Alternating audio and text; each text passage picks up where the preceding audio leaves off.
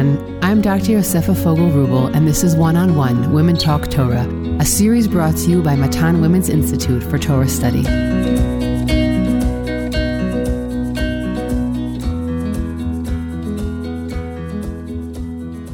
Hi, everyone. I'm Rivi Frankel. Welcome back to Matan's One-on-One Parsha podcast, where we spend about 30 minutes discussing deep thematic points about the Parsha. Our series on Devarim is titled Dor Hemshech, Messages for a Lifetime.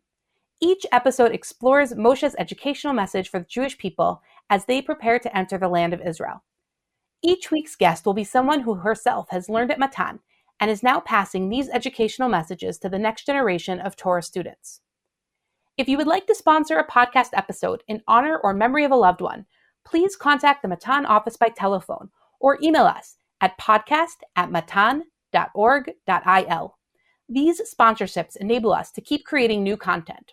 So if you've deliberated until now, please don't hesitate to be in touch. This week we read V'zot Habracha, the last parsha of the Torah. Moshe, like Yaakov, blesses each of the 12 tribes. And then we read of Moshe's death. Lo kam navi od b'Yisrael ke Moshe. Another prophet like Moshe does not arise again in Yisrael. This basically sums up who Moshe Rabbeinu was, not just for the generation at his time, but really throughout the generations of Jewish history. And now somehow those people have to figure out how to continue without him, just like we do today. But we don't just end here at this Parsha. We start right away with Breshit, reading a little bit from next week's Parsha to show that we never really finish learning Torah. On today's episode, we're doing something a little bit different. Joining me are 3 educators, graduates of the Matan Bellows Professional Development Fellowship. They joined a weekly program from their homes all over the United States while also still teaching in their local schools. They then came to Israel for a 10-day seminar at Matan, Jerusalem, learning and studying together, having stepped out of the virtual classroom. Gabi Gellman, now from Denver, teaches Tanakh to middle school and high school students at Da'at, Denver Academy of Torah. Nagel from Los Angeles teaches Bamidbar to 10th graders at Eula High School for Girls. And Rachel Blumenthal from New York is the 6th grade dean at Westchester Day School, where she also teaches middle school Navi. Ladies, it's wonderful to have you all together joining me here today. Thanks for having us. One of the things that I think, it's very timely for where we are in terms of where we're recording. I know that by the time people are listening to this, we'll already have started the new school year. But as we're recording, we're really at this place where we're just about to go back to a new year, to a new classroom, to new students, but often the same material. Or even if we're teaching new material, we're coming back to things that we've learned before. And what I'd like to start off with is, I'd like to ask you how you keep your passion alive for teaching year after year, in the same way that we have to as we read the Torah year after year. We have this cycle, and we're so excited on Simchas Torah that we finished, and then we start right away again. And somehow we have to keep that new and exciting. And the truth is that in Pasuk Zayin, it tells us that Moshe Rabbeinu, his eyes never dimmed, right? He was always passionate about what it was that he was teaching and learning. And I'm wondering how you, as classroom educators, but also as learned women yourselves, keep that new and exciting passion alive for Torah study? For me, I think it's 2 things. Firstly, I myself have gone back to school. I started Revel's PhD program, and I find that making sure that I'm engaged with my own learning and learning something that I'm passionate about is key to being excited to teach something, even though I basically teach the exact same course every year in terms of, the content on the curriculum. So that, and even though it's not relevant for my 10th grade class, I'll throw in all sorts of things I'm learning that are related, even though, of course, they're not responsible for it. And I think it's important because it gets me excited. And I think for the students to see, oh, wow, my teacher's still excited about learning is really crucial, to the point you were making of like lo kohata enough, that we're still excited about it. And I think the other component is really always teaching with, as I tell my students, the Torah said it first, right? I teach Bamidbar, and we learn the Ramban about the counting, why Hashem wanted everyone to be counted. And one of the things he says is that each Jew could go in front of Aaron and Moshe, b'chavod b'gdula, right? And I'm like, lahavdil, imagine, going in front of Queen Elizabeth. And mamish, the next day she passed away. And they all ran into the class and they were like, Mrs. Nagel, the queen died, So I feel like when you're always thinking about Torah in light of what's going on around you, it really helps make it seem relevant. I know for me, I'm sure Taylor Swift is going to be part of our curriculum in some form this way, but the refrain of the Torah said it first always runs through my mind when I'm teaching, and that helps me think about it in a way that's relevant. And I even will find myself giving Dvar Torahs to my friends from what I've learned in class when we're talking about something. And I think that mindset can really help keep it fresh, so to speak. Beautiful. Rachel or Gabi? Gabi, go for it. I think the way I approach my teaching every single year is that I think to myself, you know what, this is a different time. Meaning because the summer has passed, then I'm different and my students are different. And therefore the Torah that I'm going to be teaching is going to be different. And I really have that in my mind all the time.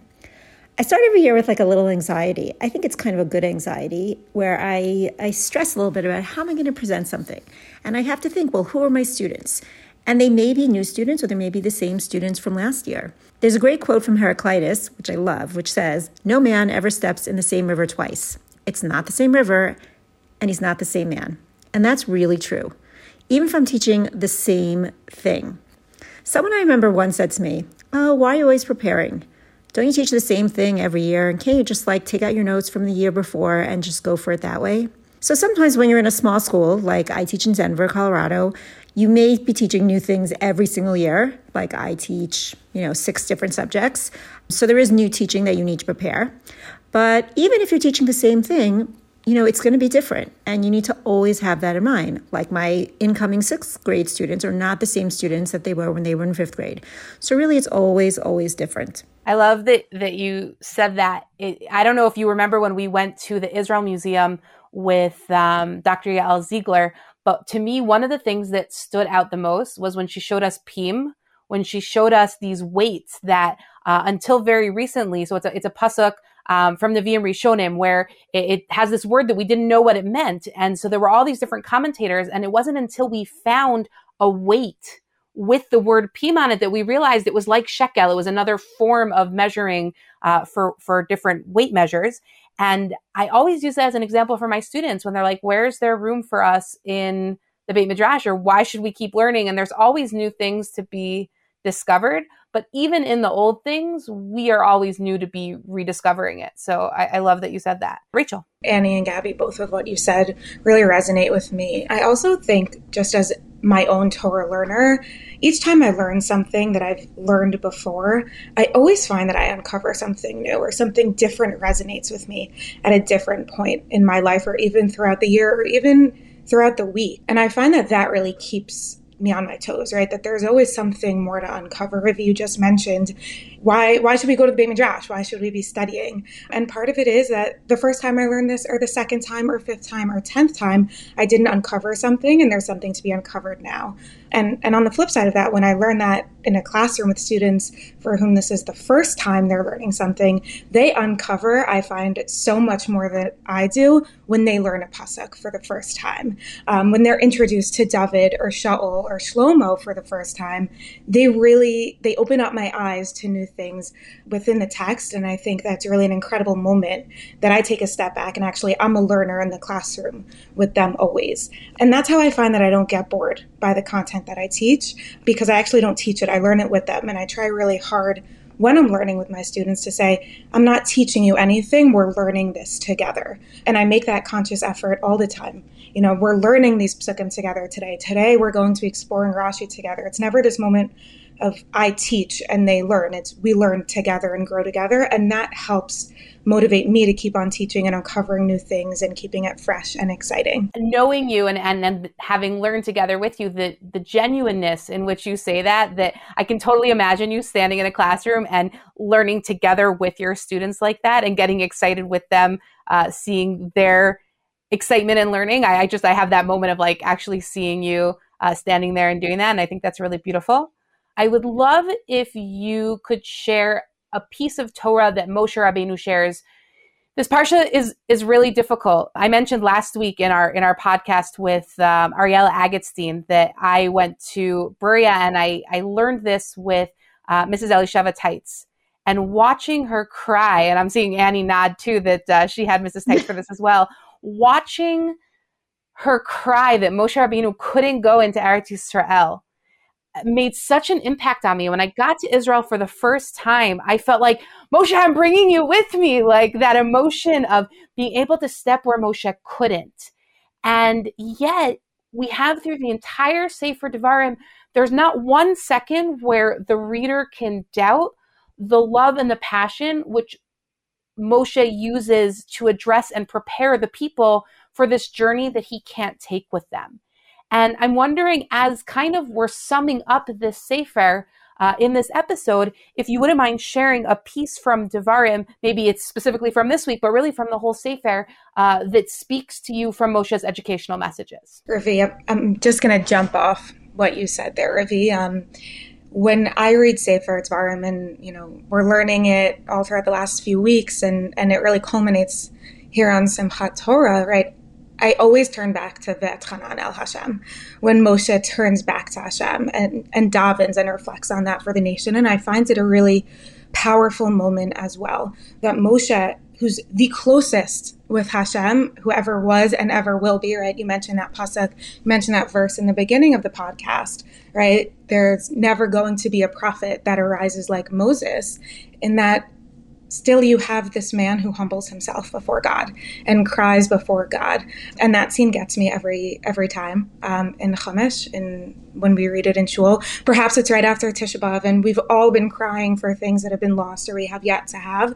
But seeing Moshe Rabbeinu turn to Hashem and cry and reflect on what he doesn't have, and then hear that harsh no, right? You can't go into the land. I think that's a moment that I take with me and hopefully transmit to my students in our davening, right? It's okay to cry before God. It's okay to ask for things.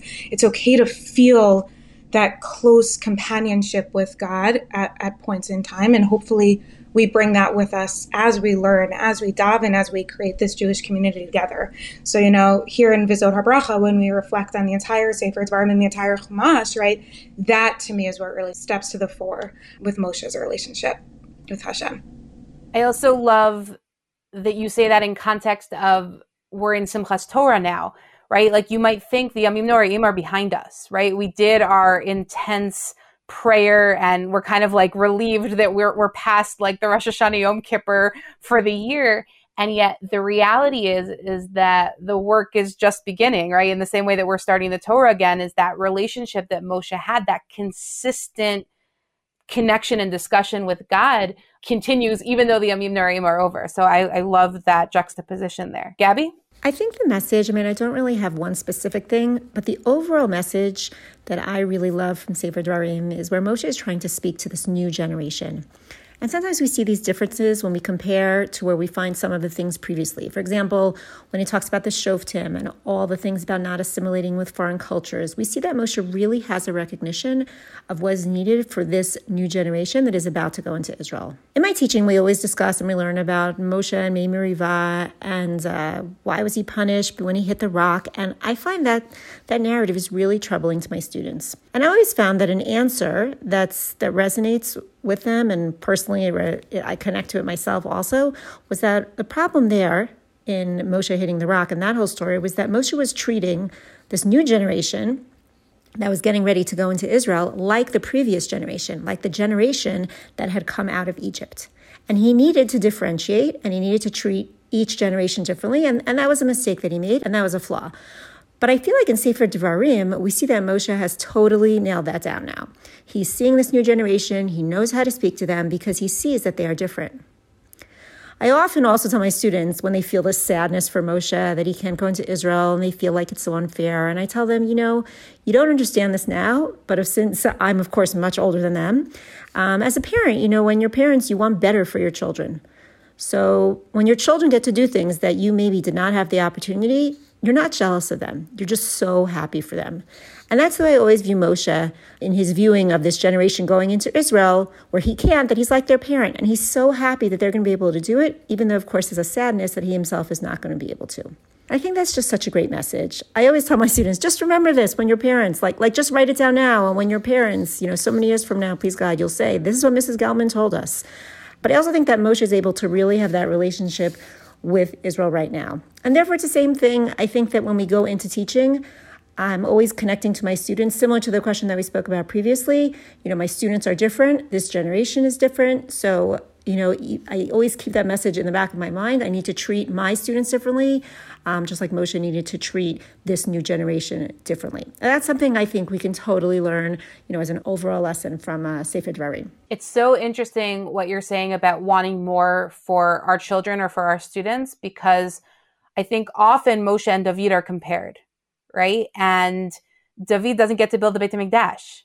And it's his son who does that. And you would think that, especially because David was so upset that he couldn't build the Beit HaMikdash, that you would see some sort of resentment on his part towards Shlomo. And you don't see that at all. You just see him trying to empower his son and give him instructions that will make him the best leader that he can be.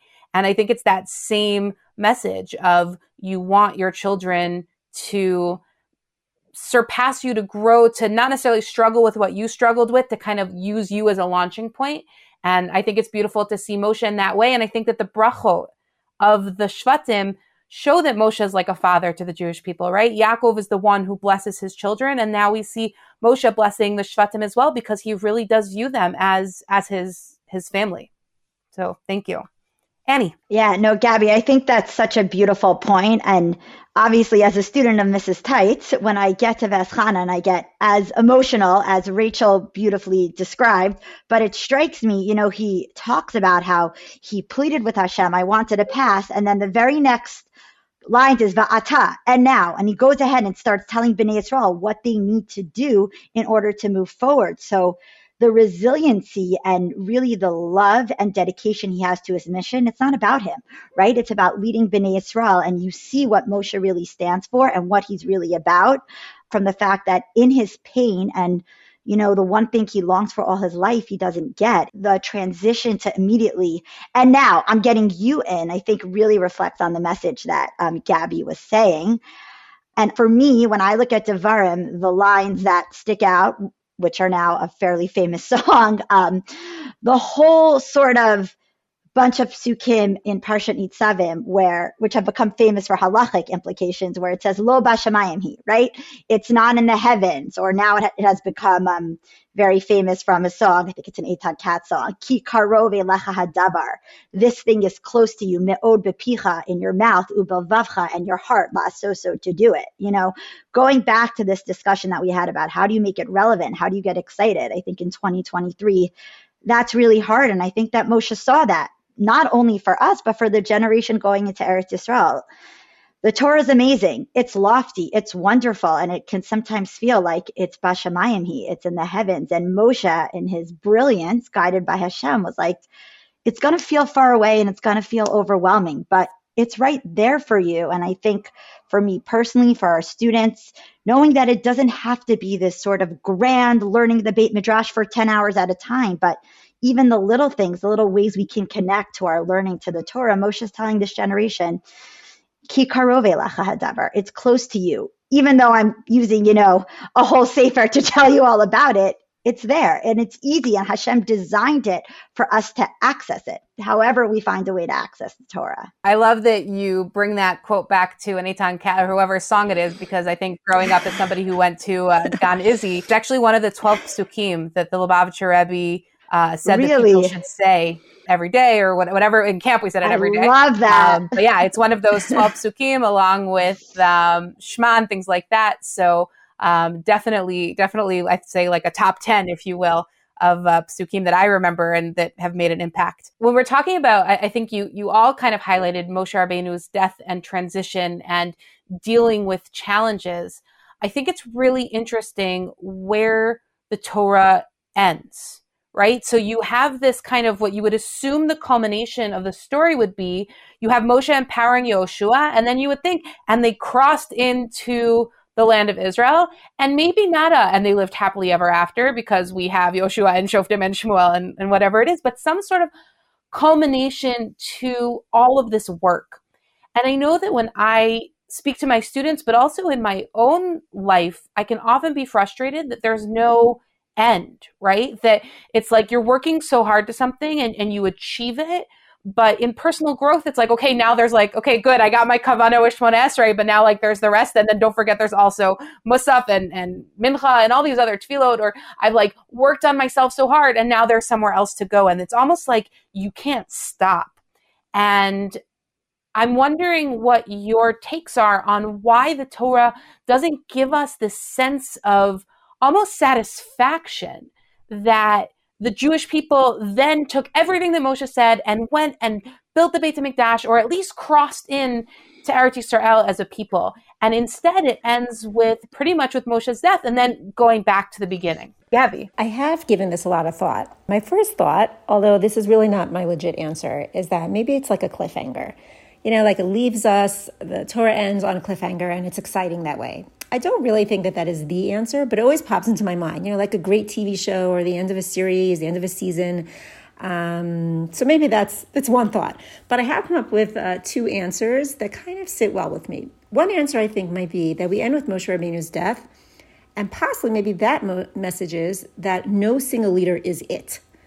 No single leader is like the be-all and end-all for the success of Israel. And therefore, we focus on his death, but then we don't have that little bit of Yahushua, because then we would then shift from Moshe to Yoshua, and we really want to say, no, it's not up to the leader, it's up to each person. It's up to us as an Am, it's up to us as a nation to follow the Torah, to be successful in connecting with Hashem, and it's up to each one of us as an individual.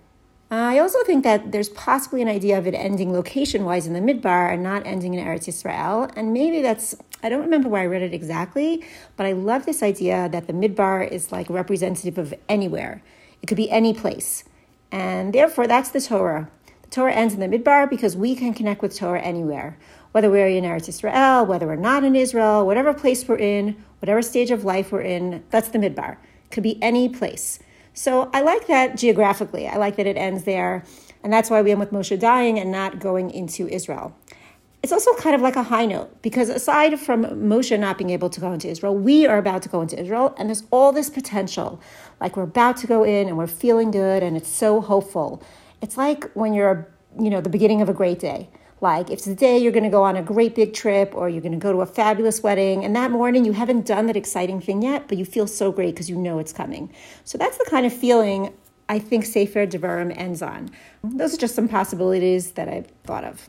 I love that. I love that imagery of like all the potential of the wonderfulness that can exist in that morning when you wake up. So that's really great. Annie. I definitely think that both of those messages are very important. And I certainly think from a textual level, the message of it's not just one leader is what's being conveyed. But I, in thinking about this, took that sort of even more broadly. Hashem commanded us to keep the Torah and go into Eretz Yisrael. And the circumstances and our expectations about what that looks like aren't always going to be the way we want them to be, right? Bnei Yisrael expected Moshe's taking us into Eretz Yisrael and it's happening right after we leave. But meanwhile, 40 years later and without Moshe, that's the plan for them to go in. And I think sometimes we look at our lives like, I'm going to get married now and have a baby then and get into this graduate school. And in those circumstances, I'm going to serve God. And that's how I am going to do my avodas Hashem.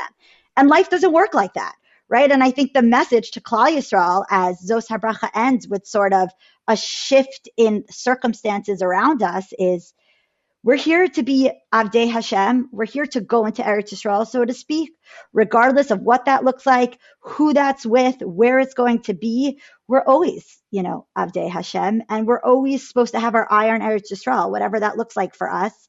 And Hashem's with us the whole time, even if the circumstances externally feel and look different around us. Beautiful. I love that shift of like comparing that to what Gabi said about the desert, right? It's everywhere and it's also nowhere, right? It's like what you can imagine and what you can't imagine. And it's all of that kind of combined. So I like how those kind of play off of each other. Rachel. So I just want to reference quickly what Gabi said in the beginning, how she said, maybe not actually, but, maybe Chumash is leaving us on a cliffhanger. Like, what comes next?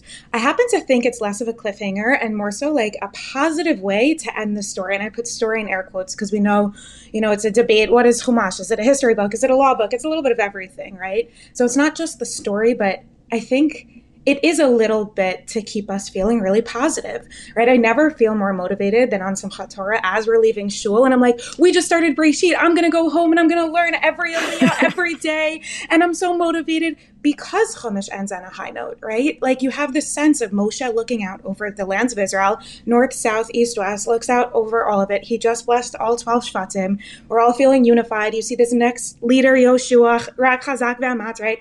Be strong, be courageous, lead them into the land. You feel so motivated. I think partially if we went into this story of Yoshua, as Annie was alluding to, right, it doesn't go so well, right? That plan isn't always as perfect or plays out as perfectly as we anticipate. So I think Chumash ends on a really positive note, whether or not we're in the land of Israel. We're a unified nation, right? We've gotten over the little bumps in the road in Bamidbar, right? We've gotten over the little bumps in the road throughout our stories, all referenced throughout Sefer Devarim, and we come out stronger because of that. So I don't think we're left on a cliffhanger because, oh, what comes next? It's like, oh, this is a great feeling. And we're a part of this amazing nation that gets to go through this cycle of learning and growing together. And I think that's a lot of the vibe, as my students would say, on Simchat Torah, right? Those are great vibes that we just want going into that school year of learning and going into learning Sefer Breshit again. And we start with Sefer Yoshua right after we read Chatan Breshit and Chatan Maftir, right? We are going into that story. I also happen to think, there's a very logistical reason why we stop with Moshe's death and we don't enter the lands of Israel together. And that's because there is no Moshe. Right there, Moshe wrote the Torah. No one else writes the Torah, and Hashem even says of Moshe, "Peh al peh adaber bo." Right, I speak to him mouth to mouth and to nobody else. So it would seem as a little bit of a weird shift that all of a sudden Yoshua is taking over, and we go into the lands of Israel, and it's a part of Chumash. No, Chumash is Moshe's trajectory with that generation, as we've been talking about, and that generation ends before we get into the lands of Israel. And Moshe is kind of that culminating point. And then we step into our new chapter, into our new story of Yoshua, of Joshua, of Shoftim and the judges, right? And we move forward into what is our Jewish history, our Jewish lessons, who we become, and how we really become a nation in our land. So I get really excited all the time from Simchat Torah, right? This notion that we celebrate our learning and we take a day apart and we say, like, we're so excited for what we've learned. Rachel, I think if I could sum up what you said almost in one word, it's potential, right? There is so much potential at the end of the cycle, which is also the beginning of the cycle, right? It's the beginning and this end and how they play off of each other. I want to go back for a second, and this is really going to be my last question to you today. I want to go back to what Annie was talking about being an Eved Hashem and Avodat Hashem. And that's how Moshe is described, right? As an Eved Hashem. And I'm curious how you would define what it means to be an Eved Hashem. Is that something that we can strive for? I'll kind of kick us off just by saying that I know for me with my tefillah, I've struggled a lot. What should I daven for, right? Like, do you daven for what you want? Do you daven for acceptance of what you have? And at the end of the day, I think that for myself, a lot of time what my tefillah comes down to is, Hashem, I want to serve you and I want you to give me whatever I need to do that. And I want to be happy doing it. And whatever that's going to look like, that's where I'm at. But I don't always know what that means, right? Meaning I don't always know what it means to be an Eved Hashem, and I don't always know if that's even realistic. And so I'm curious what your thoughts are on that. I always feel like when we say, what does it mean to be an Eved Hashem? It's really similar to what you just said, really. It's to our own selves and to connect with Hashem with our own unique strengths that Hashem has given us. I think it was Rav Soloveitchik who said that when you say Hashem Echad, that it means Hashem is unique. And therefore, we as Hashem's servants who imitate Hashem should also strive to be unique, which means we shouldn't strive to be cookie-cutter clones, right? That is not what Hashem wants from us. Hashem wants us to be thoughtful and then to figure out how is the best way that we can serve Hashem based on who we are, which takes a lot of, I think, self-reflection and self-knowledge. Sometimes it's a little problematic for me when in our Orthodox circles, there's a certain look, a certain way to be, and if you're not in that box, you're judged in a kind of negative way. That's how I view to be an Eved Hashem. That's the way I personally try to relate to it. And also, about my students, We look at our students are all these unique individuals, and we don't want them to be the same. And we don't want them just to learn the same. We don't want them all to come out of our classes, knowing X, Y, Z, and that's it. We want them to be able and to help them foster their own uniqueness and then to serve Hashem, whether it be, of course, with Torah, but maybe there's someone, it's going to be a lot of Torah learning they're going to connect to, or maybe it's going to be some social issues, or maybe through Tikkun Olam, trying to fix the world, or maybe through the arts. Whatever it is, that should feel like for them that it's okay. This is not outside of serving Hashem. Everything that I am, in a way that I can serve, that's what I should be doing. That's what I should use to serve Hashem. And that makes me a complete Eved Hashem. Yeah, I love that completeness, that wholeness, everything piece. So thank you for that. Yeah, I totally agree with Gabi. I think, talking about this notion of always striving for more. It's interesting. Moshe is described as an Eved Hashem actually only after he's nifter, right? After only he passes away. And not once during his life is he considered an Eved Hashem. But I think, it's interesting because the word la'avod, to work, constitutes this idea of continuously working and never giving up. I always think of Moshe. He starts by introducing himself to I would call them, I guess, Bnei Israel at the time, but they're not really a nation. The nation of Israel, the children of Israel in Egypt at the age of 80, and he continues to work as a leader. He continues to work on himself throughout, the next 4 books of Chumash. And I think that's something that I relate to when I hear Moshe as an Eved Hashem, right? He never stopped working. Even at this moment in time, he got really angry and he hit the rock instead of speaking to the rock. Or at this moment in time, he got frustrated at the people, right? He never gave up. And while I think it's a really lofty goal to try and reach an Eved Hashem, right? And the fact that Moshe is the only one described as an Eved Hashem, to continuously work, to be in service of God. Review spoke about tefillah, about davening. And I think a lot of times we think our service of God is tefillah, right? That's how the Mishnah kind of goes in that direction. Torah, avoda, gmilut chasadim. Avoda we think of as tefillah and mitzvot. And I think that sometimes to be an Eved Hashem could be, today I'm going to be a better daughter. Today I'm going to be a better teacher. And just think about, in this moment, what am I going to do to be a better something? Am I going to tuck in my chair after I leave the kitchen table, right? Am I going to pick up my pen off the floor after I leave the classroom? Just little things that you can continue to be better and better, because I think having an epithet like Eved Hashem, to be a servant of God feels really frightening and really lofty. But if we take it small pieces and we're always striving for that, as Gabi said, then I think that is more attainable than just thinking, whoa, to be like Moshe. Thank you. Yeah, I'm just following up on what Rachel said. When you asked us to think about this question, Ruby, I was like, Eved Hashem, that's not for me, right? I'm a Chumash teacher, but not me, not an Eved Hashem. But, to your point, I think Hashem's sort of telling us that, we're not meant to be Moshe Rabbeinu, right? It says black and white at the end of Zot Habracha, Lo kam navi od b'Yisrael k'Moshe, right? There is no one else who's going to be exactly like Moshe. And if you think, in Sefer Bamidbar in Perek Yud Bet, when Miriam speaks Lashon Hara about Moshe, Hashem's like, hold up, you guys are not like Moshe, right? This is a different thing. So I think talking about being an Eved Hashem like Moshe, Hashem's sort of telling us, it's okay. You don't need to be like Moshe in his destination. But to your point, Rachel, I think you need to be like Moshe in his journey.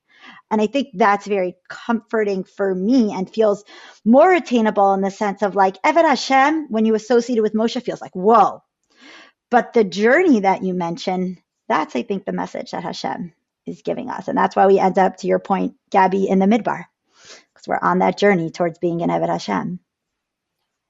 It's a great way to end us. And I think, you talk about the challenges that Moshe Rabbeinu had and stepping up to be a leader and not wanting to be a leader and running away from being a leader and no, you're going to be a leader. And then him mentoring and passing that on to Yoshua, who passes in the chain of Mesorah.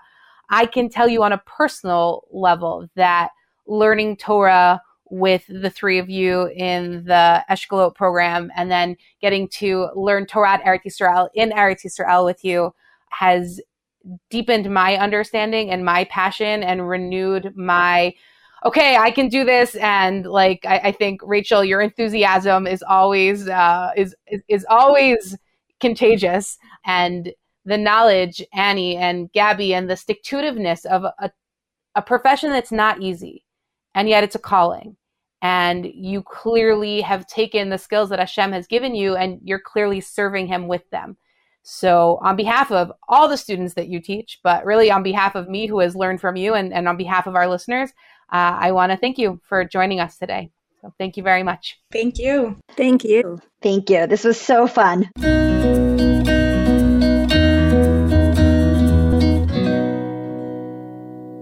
As we wrap up this episode on Parshat V'zot Habracha and on the entire Sefer Devarim, I just wanted to take a moment to thank you, the listener, for joining me on this journey.